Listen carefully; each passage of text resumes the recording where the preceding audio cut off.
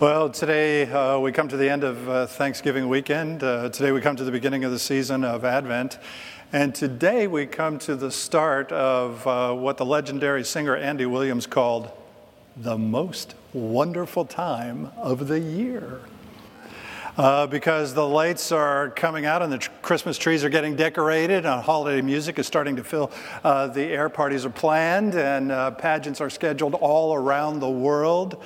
With kids jingle belling and everyone telling us, be of good cheer. Don't you just want to sing it? It's the most wonderful time of the year. And then you come to church and you get slammed with one buzz killer of a lesson from Luke chapter 21, where Jesus is talking about his coming into this world and the signs of his coming that include things like cosmic developments and distress among nations and changes in the roaring seas and destruction and fear and a world that's just kind of coming apart at the seams. It's not exactly the kind of Bible verse you want to read to the kids at bedtime. Not to mention the fact that the rest of Luke chapter 21 is even scarier if you look it up. And yet, sadly, maybe this year the words of Luke 21 as we begin the season of Advent are actually more of a reflection of where we really are in our lives right now. With people still masking and everyone asking us, please don't come near. It's not the most wonderful time of the year as we journey through this worldwide pandemic, taking 2 steps forwards and 1 step back, as the signs that Jesus talks about involving changes and the roaring of the seas remind us of melting glaciers and rising tides, and his distress among nations is something that we can experience as far away as Ethiopia and as close as Washington, D.C., where people treat each other just so horribly, unkindly, with such great disdain and vitriol and flat-out hatred, which leaves more than a few people in this world wondering if their way of life will even survive. And yet I also have to tell you that if the truth be known, the signs to which Jesus speaks in Luke chapter 21 are everything but new. In the day of Jesus, for example, the Middle East was already an earthquake zone filled with natural disasters, some of which were actually recorded in the pages of the New Testament. In Jesus' day, nations were always at war among themselves and between other nations, and leaders were often looked upon as ruthless liars and power-hungry barbarians. In fact, as you heard, Jesus even tells the people that he is speaking to in the gospel today that their generation would not pass away before all those things take place. And sure enough, they all did take place, including the destruction of the temple and the entire city of Jerusalem, which was leveled by the Romans in the year 70 AD, less than 40 years after Jesus spoke those prophetic words. But the good news of the passage and the good news of Advent, including this very Advent, lies in the fact that Jesus calls us to follow these signs because they are meant to lead us and guide us and point us to him, to his coming into this world. Someday in glory, already in his birth in Bethlehem, and in between, through the power and the promises of his word and the presence of his Holy Spirit in this world. And so when you see the signs of his coming that he speaks of in Luke chapter 21, what Jesus wants you to do is lift up your heads.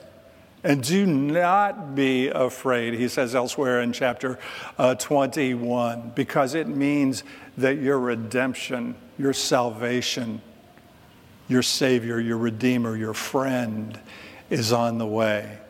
This earth and everything in it will most certainly pass away. Of that you can be absolutely sure. But he says, my words, what they mean, what they represent, what they signify in your life are bigger than the disasters of this world. And those words and those promises and the power conveyed through them will last forever. So just read the signs that lead you to me whenever your world is falling apart. And with that, in the middle of all that, he then gives us this little story, this illustration, this little parable about a fig tree and how when the leaves sprout on the fig tree, it's a sign that summer is near. Well, Luke does not tell you that fig trees back in those days were among the cash crops of that region of that time, and they were very lucrative. And so when the leaves would sprout on the fig trees after this long season of waiting and of poverty and of struggle and of hardship, it meant that there was about to be an upturn in the economy. The better days were just around the corner, which is to say that whether it's this unusual Advent, or it's the final Advent, or it's the one in between, when your time in this world comes to a close, Jesus calls his children to follow the signs that lead us to him, because that will make even this Advent a most wonderful time of year for those who seek and those who find the Lord. Last week I was in a meeting with some colleagues on our staff, and we were talking about Advent and Christmas.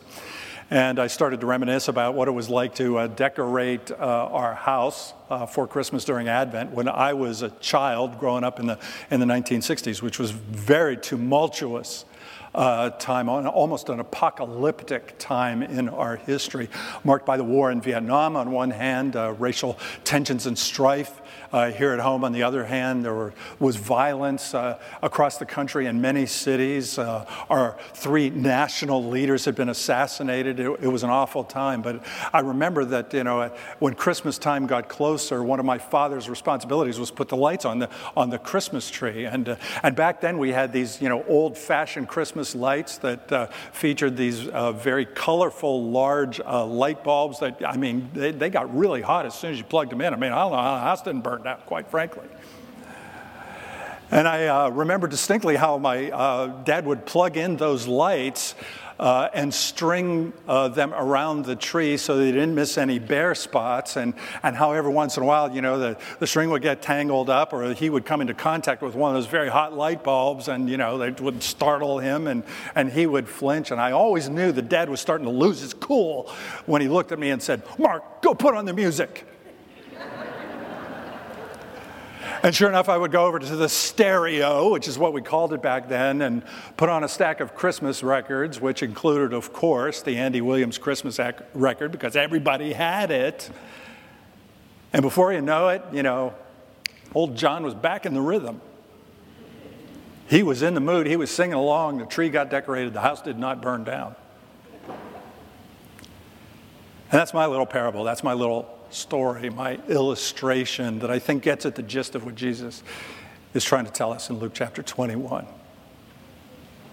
That when life in this world doesn't go exactly the way you want it to go, the way you planned it to go, when your desire for celebration is interrupted by the realities of this life, when things really start to, unravel for you, when the wheels really start coming off, or it's just the little things that start to eat away at you little by little and distract you spiritually, then that is precisely the time for Advent. It is the time to stop what you're doing, put on the music, and lift up your heads and look to the one whose word is greater than all the circumstances, all the changes, all the chances, all the disasters of this life, who comes to transform the way we experience all of it, the way we look at all of it, the way we envision our life, and the way we believe that he holds our future in the palm of his hand.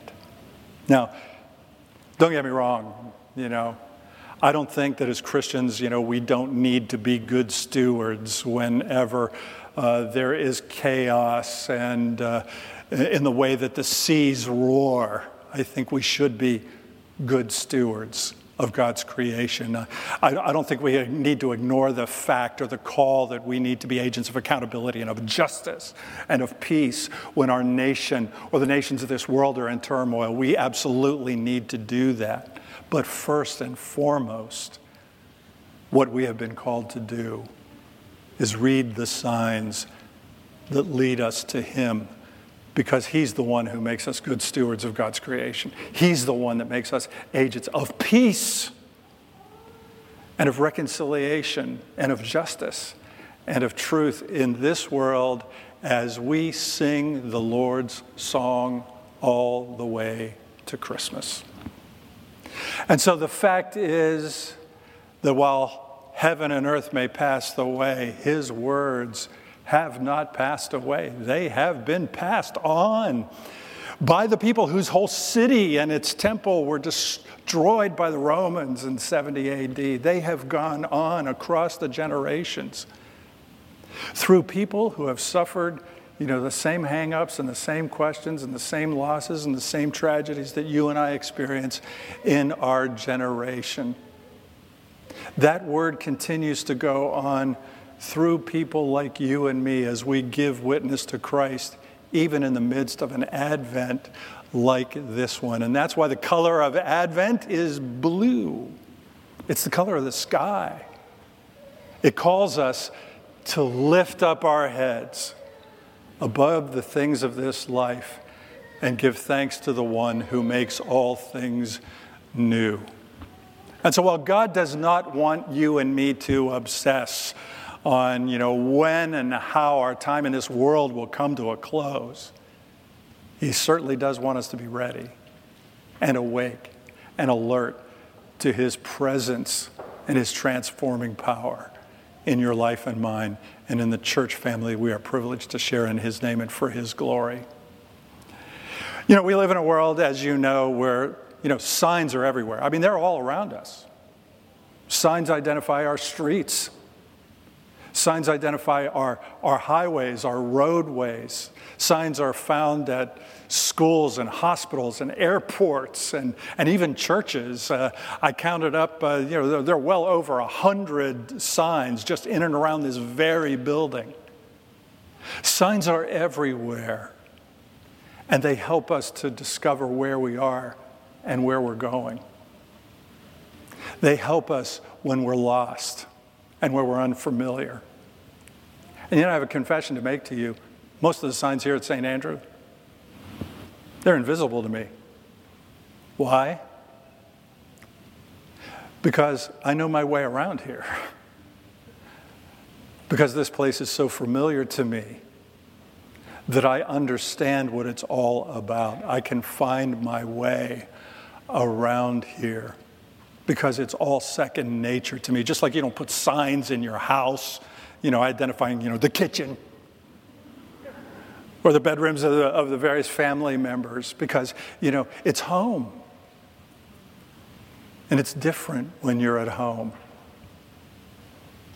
And so my prayer for you as we begin this Advent season, unusual as it may be, finding Jesus' difficult words in Luke chapter 1 to maybe being a better reflection of where we are right now, that you would have the grace to avoid the wrong turns in your life and be led back to the manger of Bethlehem and to renewed awareness of the fact that in Jesus, God really is with you, wherever you are and wherever you go. And my hope for you in this Advent season is that your redemption, your salvation, your relationship with God would be so familiar to you, it would be so second nature to you, that you really will be able to just navigate through all of this. Through all this world and all of your life in the sufficiency of his grace, and that you'd be able to pass on the words that will never pass away. And my final wish for you in this holy Advent season is that this really would be a wonderful time of year for you. Not because everything is going so well, but because God is going with you every step away. As you put on some music and lift up your heads and give thanks to the one who comes to us so that we might come to Christmas here with our voicing and praises, rejoicing, for the Lord is near, showing us his comfort, his provision, his mercy, his grace, his hope, his peace, and his joy as he leads you home for Christmas and on to your new life in the heart of God forever. Amen.